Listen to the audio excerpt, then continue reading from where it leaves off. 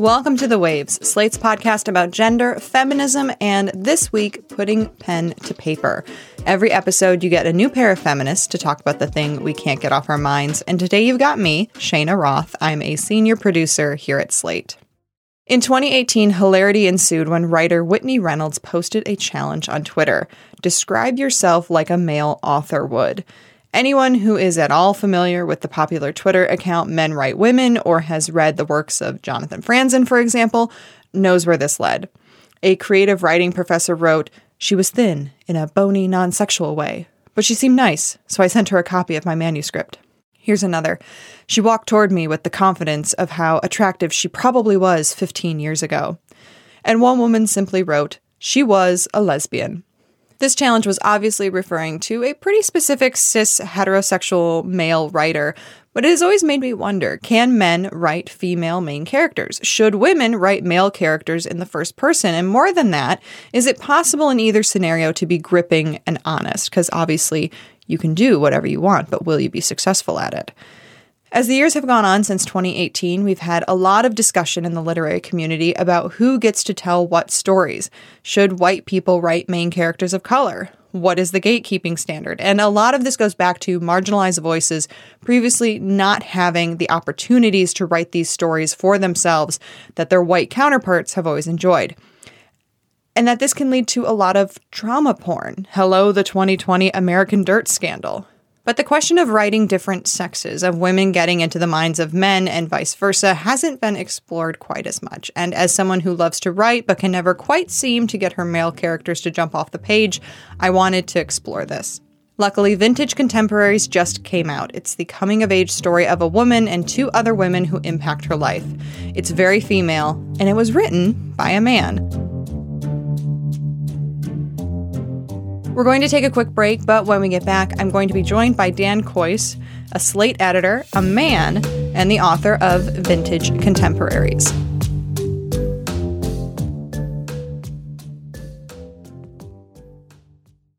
Hey Waves listeners, if you're loving the show, and we really hope you are, and you want to hear more, you can subscribe to our feed. New episodes come out every Thursday morning, and while you're there, you should check out our other episodes too. Last week's was a great conversation about why exercise shouldn't always feel punishing. This is the story of the one. As head of maintenance at a concert hall, he knows the show must always go on. That's why he works behind the scenes, ensuring every light is working, the HVAC is humming, and his facility shines. With Grainger's supplies and solutions for every challenge he faces, plus 24/7 customer support, his venue never misses a beat. Call quickgrainger.com or just stop by. Grainger, for the ones who get it done. Welcome back to The Waves. I want to welcome now Dan Kois, who is a senior editor at Slate and the author of Vintage Contemporaries. Dan, welcome to The Waves. Thanks. So there's a really great exchange from the 1997 Jack Nicholson Helen Hunt movie, As Good as It Gets. Nicholson plays a really self-centered, horrible writer who obviously finds redemption by the end of the movie. And there's a scene where a woman asks him a question. You have no idea what your work means to me. What does it mean to you? That somebody out there knows what it's like to be in here. Oh, God, this is like a nightmare. Oh, come on, just a couple of questions. How hard is that? How do you write women so well? I think of a man, and I take away reason and accountability. Is that how you wrote the women in your book? Yeah, the Jack Nicholson method. That guy should write a text. Let's start by talking about your book, Vintage Contemporaries. It's a coming-of-age story about a young woman in the publishing industry and two other women who play a pivotal role in her life.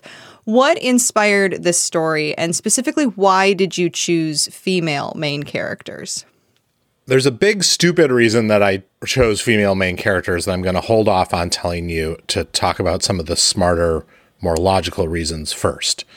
I wanted to write a publishing story. I thought that is an interesting world to write about. I'm really interested in the way that we use literature and art in our lives, the way that people who want to think of themselves as artists move through a business world that is about monetizing and optimizing that art. And publishing, as you know, as you probably know, is a very gendered industry. It's the lower ranks are almost entirely female. That's not as true in the upper executive ranks, unsurprisingly, where a few men seem to just make it through. But that meant most likely writing about women in that world. I also wanted to write about friendship, and a friendship gone awry particularly.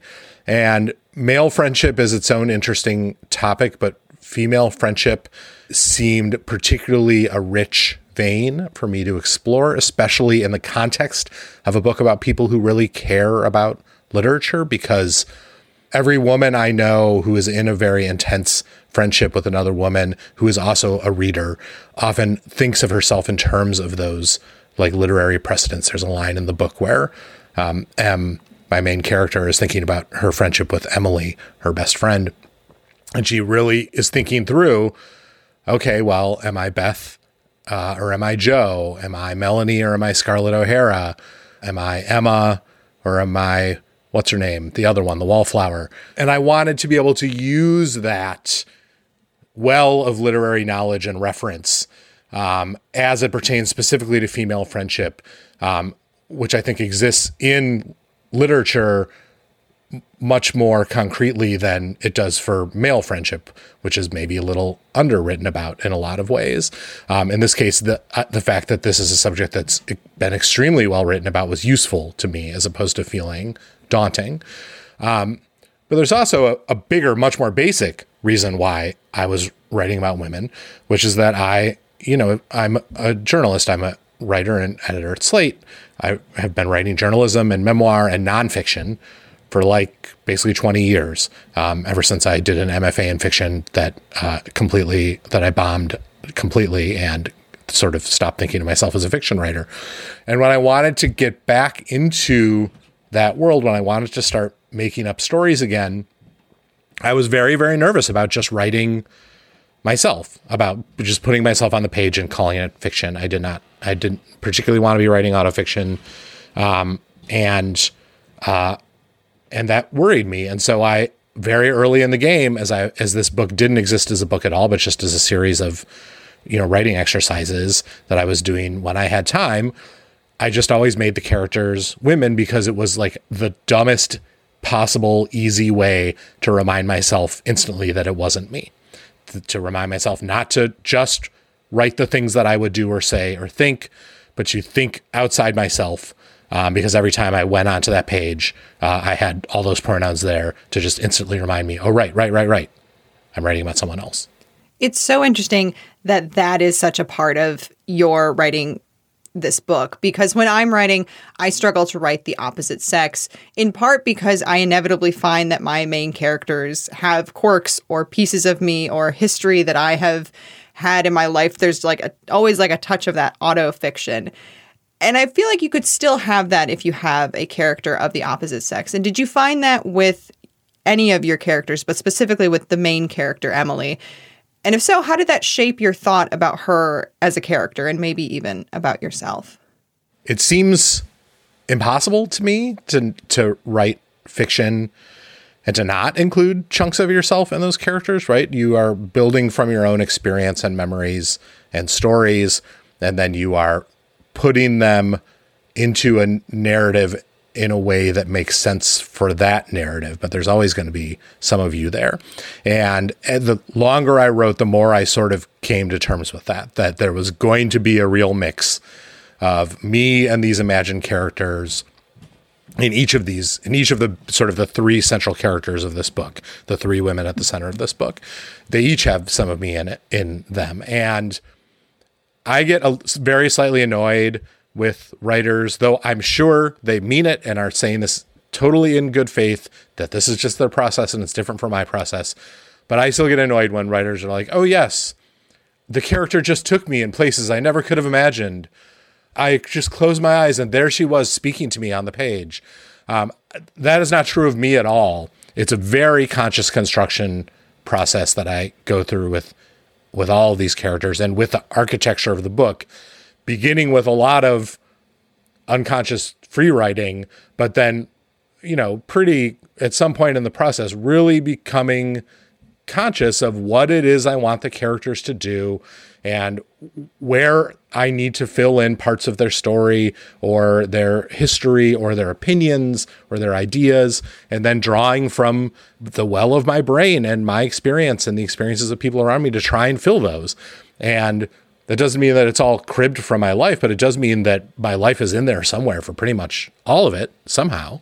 It's interesting that whole blending of yourself and the characters and things like that, and how it works within a writing process. And there's a part in the book that when it comes to sort of the female brain or the woman brain, I think you really got it spot on. And it's early in the book, so obviously there's more great parts throughout. But I really kind of glommed onto this because I feel like it's so hard to write believable interiority, the thoughts in someone's head. And you get at that as well as sort of the danger of a woman walking alone in the city, sort of without showing any seams at all. So Slate producer Daniel Schrader is going to read us a section of the book. This is where our main character, who's currently known as M, is walking alone.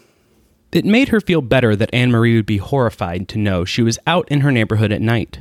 She imagined with grim satisfaction the look on Anne-Marie's face when she got the phone call telling her that her sister, her only sister, her poor, beloved little sister, had been murdered and stuffed into trash bags. She held off her nervousness all the way to Avenue B, trying to work out how many trash bags the murderer would need. In the end, she settled on 4. She wasn't exactly small, but she thought a murderer could fit her entire torso into one bag, if he was determined.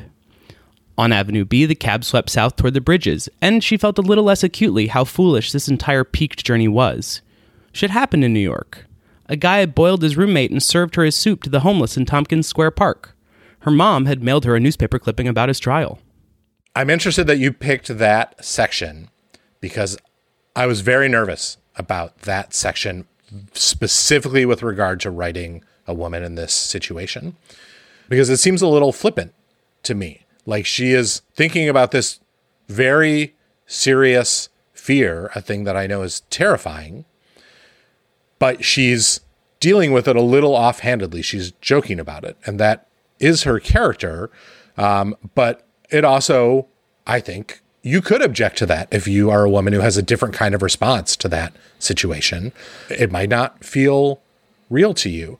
To me, in a way, it almost seemed potentially generational. Like this scene that you just read takes place in the 90s. This woman is in her 20s in the 90s. So she's, very determinedly Gen X. And it seemed to me that a lot of her responses, especially early in the book, to difficulty, to fear, or to discomfort was what I think of as the traditional Gen X response of like laughing it off or making a joke out of it or dismissing it as unworthy of attention, even though that obviously is not true. As the book goes on, I think she changes a lot and she stops using that kind of defense mechanism, but it is a real specific kind of defense mechanism. And I think it's very possible that so many women like you will read this and be like, oh yeah, that sounds just right. And many other women will read this and be like, that is not how I would deal with this situation at all. Or more broadly, this is not how I think women would deal with this situation at all. That might be true of them. It might be true of women more broadly. It also might be that I think young women reading this book now might find it a little bit discordant to tune into the thoughts of not a woman specifically, but just of a person from 30 years ago. It's weird to think of the 90s as period fiction, like a period piece, but that's what it is. And one of the things I am really trying to capture is the way that people my age, the way our thought processes changed in part as we started to learn about things from not only people older than us, but people younger than us. For me, it really made sense, not only I think because of a generational thing, but I also think it taps into sort of this timeless, not resignation, but like defense mechanism that women just sort of have to develop with being at risk anytime we're walking alone.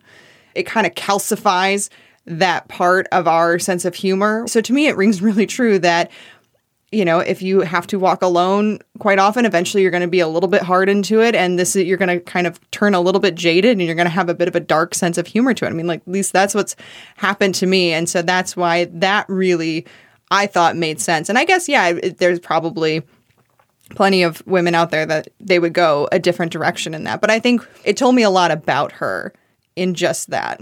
Right. And you might even take this kind of, in retrospect, slightly foolish risk out of a kind of perverse, like, well, fuck you, world. If you're going to be this much of a pain in my ass, I'm just going to put myself out there and sure, murder me. Yeah. Come at me. It's fine. Yeah. Whatever. Yeah. I'm bored. Yeah. I'm so bored by having to be afraid of this all the time. Yeah. Were any of your characters inspired by anyone specific? The third woman in this triangle, I've mentioned Em and Emily, who were these two best friends in their 20s in the 1990s, whose friendship then sort of falls apart. The third woman in the triangle of this book is an older woman named Lucy, older from Em's perspective. You know, she's in her early 40s. She's a single mom and she's a writer. She is a friend of Em's mother. They were college friends, and Em's mother asks Em, when she comes to the big city, to meet with this woman, Lucy. Em works in publishing.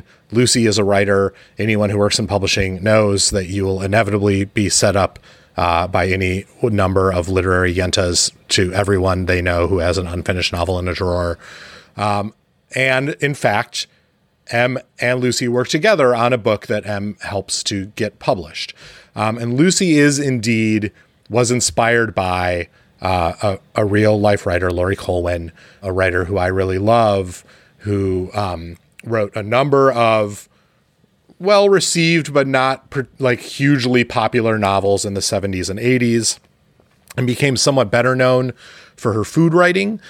She has two collections of essays about cooking called Home Cooking and More Home Cooking, and who died in her 40s unexpectedly, and who has, since her death, undergone a series of, I think, remarkable publishing revivals of the sort that very few late writers ever get. Her work has been reconsidered and reintroduced and republished, and her readership, I think, is significantly larger now than it ever was during her life.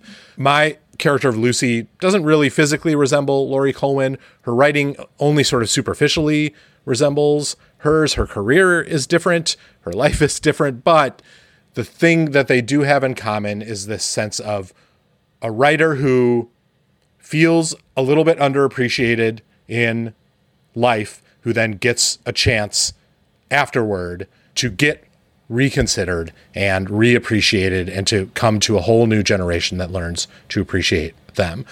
And I chose Laurie Colwin specifically because this book wouldn't exist without Laurie Colwin, because it was reading Laurie Colwin's novels when I was sort of having a writing crisis around the time I turned 40 that reminded me, or perhaps taught me for the first time, that I didn't have to only think of myself as a writer if I could write books that were like dark and intense and, you know, super like literary thrillers or big like Franzen-y social commentary novels.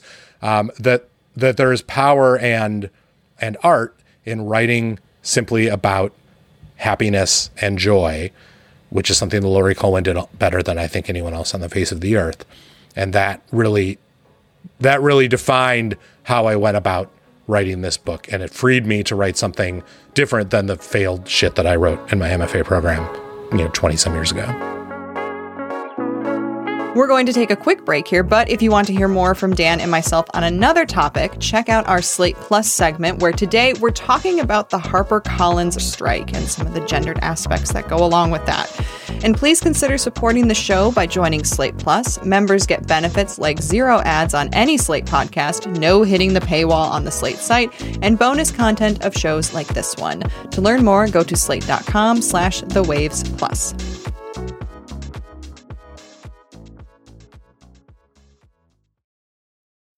When you need mealtime inspiration, it's worth shopping Kroger, where you'll find over 30,000 mouth-watering choices that excite your inner foodie. And no matter what tasty choice you make, you'll enjoy our everyday low prices, plus extra ways to save, like digital coupons worth over $600 each week. You can also save up to $1 off per gallon at the pump with fuel points. More savings and more inspiring flavors make shopping Kroger worth it every time. Kroger, fresh for everyone. Fuel restrictions apply. The subject of who gets to tell what stories has really, I think, come alive in the last few years. There was a really interesting story in 2021 about the most popular female author from Spain that was, in fact, 3 dudes in a trench coat. Not literally in a trench coat, but it was 3 dudes. And the jig was up when the 3 men accepted an award in front of the King of Spain, despite years of telling people that the author's name, Carmen Mola, was a pseudonym. But the pseudonym of a mom of 3. So they told everybody the name's wrong, but they also claim that the woman was real. There's a few different popular accounts that post really bad writing by men of women. I'm thinking of the Reddit thread Are Men Writing Women, the Twitter account at Men Write Women, which has a book coming out this fall called Write Your Breast. Dan, this is the world you wrote your book in. So what are your thoughts on all of this? Well, it certainly made me very nervous. I know that by writing a book that focuses closely on women, that in which all of the main characters are women, writing close third person, essentially from a woman's perspective, I'm doing something that I often find super annoying when other writers do it. And I'm a guy reading it. Women in particular can find unbelievably annoying, stretching to fully offensive. And it made me more nervous because I don't know that I can't claim any particular expertise in women's lives or women's interiority. I'm as blinded by my personal blinders as every other human being on the face of the earth. I see what is narrowly in front of me. I try to listen and fail most of the time, as we all do, except for those few saints among us. But yet, this story interested me so much and writing about these kinds of characters interested me so much that I just wanted to try it. And I just really felt allergic to writing from a guy's perspective at this time and place in my life and in our cultural life. Like that was not the book that I wanted to write. I wanted to write about these characters. That's, somewhat selfish on my part. Novelists generally are fairly selfish about the things that they're doing. And so, yeah, I worried about that all the time. I had a book event last week with Taffy Brodesser-Akner, who wrote Fleischman is in Trouble, a book that is a substantial amount of which is using the interiority of a male character, though the narrator is throughout, in fact, a woman. This woman is imagining her way into a male character. And we talked about this a little bit, and my hunch is maybe quoting someone. I'm not sure. I've tried Googling it and couldn't find it. Maybe it is her coinage. But she asked herself the opposite of the Jack Nicholson question. How do you write men when you're a woman? And she said, basically, well, I think of a woman and then I make her free. And in some respect, that's not actually that different than some of the tools I used in writing these women, in that I don't think I spent every moment I was writing them thinking, what would a woman do? What would a woman do? What would a woman do? Instead, I wrote what it seemed like a character would do, a person would do. And then I went back and thought, okay, how are the constraints that don't always apply to me, but do apply to women in this workplace circumstance or this friendship circumstance or this late night on the street circumstance? How does that affect this character in a way that I haven't previously been thinking about? And it's almost sort of an editorial layer, like a Photoshop layer you lay over the initial thing to then try and view the story through a lens other than your own. And I'm sure I made a million mistakes. I had the benefit of a lot of good readers and editors who edited a lot of those mistakes out. But I still found it not like a minute-to-minute ordeal, but rather a a thinking and editing challenge that I appreciated as I was making my way through the book. A lot of the criticism of modern men writing women or characters that are not within their personal gender spectrum is objectification. And I was a college English major, so I'm qualified to use the phrase, the male gaze. How do you avoid this when you're writing? I'm sure I don't all the time. My gaze is as male as any other red-blooded American man's. But it's very helpful as a guy to spend a lot of time thinking about what women would do or say in particular circumstances, or viewing your own work, your own imagination, through doing your best to view it through a completely different lens. It does expose a lot of your prejudices and tendencies and your tendency toward objectification. There were plenty of places in editing myself where I found, I really wrote this scene from the most boring possible dude's perspective of it. And surely there is more going on here that I should be exploring. And it helped me, I think, escape some of my worst tendencies as a writer. So I don't know that I was avoiding it as much as I was, going back over the work over and over again to try and ferret it out and hopefully, doing it for the most part. The times that I felt like the sort of gender play in the novel, because it is a kind of play, writing a character of a different gender than yourself, the times that it got sort of most blunt and bad often were the times when I was depending on certain kinds of signposting to, remind readers or remind myself, it's a lady. I think in my first draft, there were, I'm sure, multiple references to the character's own breasts, for example. A thing that a woman writing that story would not necessarily, a woman in that situation would not think of, but that a woman writing that story would not dwell on the way that a guy does in an extremely male gazy way. And pulling those back through edit and realizing that that's not the way a woman would tell her own story necessarily, but is instead the way a guy signposts, I'm talking about a woman here. There's even a tampon scene in an early draft that I got a very mixed reaction on from a number of different readers who are women. Some who are like, oh, this is fun. I don't see this in novels very often. And some who are like, I don't see this in novels very often for a very specific reason, which is that it's dumb to put it in a novel. This is not part of the story that a woman reading it or telling it would care about. Please cut it for the love of God. So I cut it. So this isn't just a question of should cis straight men be allowed to write women without question, but it's also about writing outside of our lived experiences in gender and sexuality. Women writing men, non-trans authors writing trans stories. Obviously, this is something that has been explored a lot when it comes to race. There was the hashtag Own Voices debate recently. But when it comes to writing outside of our own sex and sexuality, it's something that we're, I think, a bit more used to. And I wonder, should we be questioning this, or should this just be something that people do?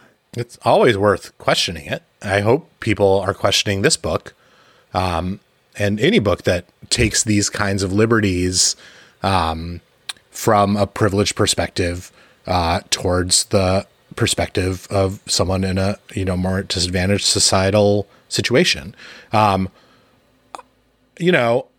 am an older Gen X free speech absolutist, so I tend to err on the side of people, artists write the things that they write, and it's worth questioning it and arguing about it, but it's often not worth the trouble to try and get them to not do it, because they're going to do it anyway. What I have loved learning from a younger generation of readers and writers, especially online, even on Twitter, our accursed platform, is that the ways that you challenge and think and talk about that kind of appropriation or that kind of writing outside your own experience are not, despite what I think a lot of people on the right might suggest, are not about canceling writers, are not about silencing people, but are instead about arguing on the behalf of having the freedom and ability and the support to tell the stories that are important to them, especially when those stories come from non-white male perspectives. And then interrogating the stories that do jump over those boundaries and figuring out what works about them, what doesn't work, what blind spots the author has, and how that work can be better or more useful. I don't see, for the most part, and maybe this is because I'm traveling, mostly in the realm of literary fiction, as opposed to, say, for example, YA, where I do think that this has been an even more charged issue. But I don't see writers like being drummed out of publishing because of this, or doing anything other than being yelled at online, which is totally fine. I've been blogging for 25 years. I'm used to being yelled at online. It seemed worth it to me to write this book this way because I found it so interesting, and I hoped other people would also. I knew that it would not ring true for some people, and that whether it rang true or not for some people, the very act of writing this book was objectionable to them, I'm sure. And that is totally fine. And I hope and expect that people will interrogate and yell about this book and other books in that way. More broadly, what I want is a vibrant and representative literary community that responds to books in the spirit in which they were written, that recognizes bad faith work and calls it out, and that does its best to grapple with good faith work, even when readers find it annoying. I feel like my book is written in good faith. I can't wait to find out if other people don't. Vintage Contemporaries is out now. Get it, yell about it, love it, read it. You'll laugh, you'll probably cry. Dan Kois, thank you so much for joining us here on The Waves. This was just been a delight hearing from you. Thanks, and good luck with your writing men. Just remember, just make them free. That's our show this week. The Waves is produced by myself, Shayna Roth. Daisy Rosario is senior supervising producer, and Alicia Montgomery is vice president of audio. We would love to hear from you. Email us at thewaves@slate.com. The Waves will be back next week. Different hosts, different topic, same time and place.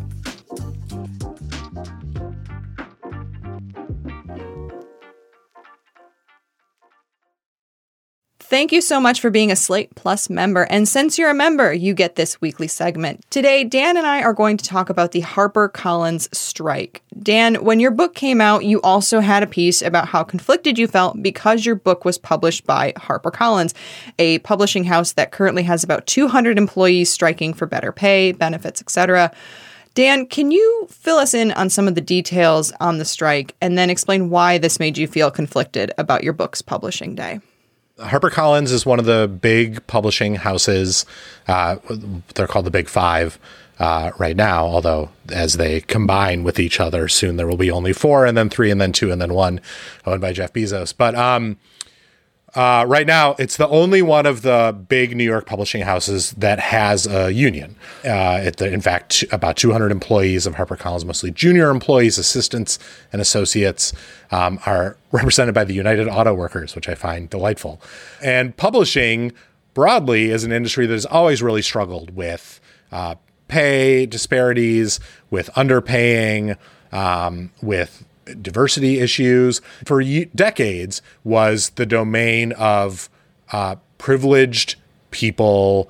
It was always sort of like, I always described it as like, it's where the bookish, useless children of rich families went so they could actually have something to do during their days.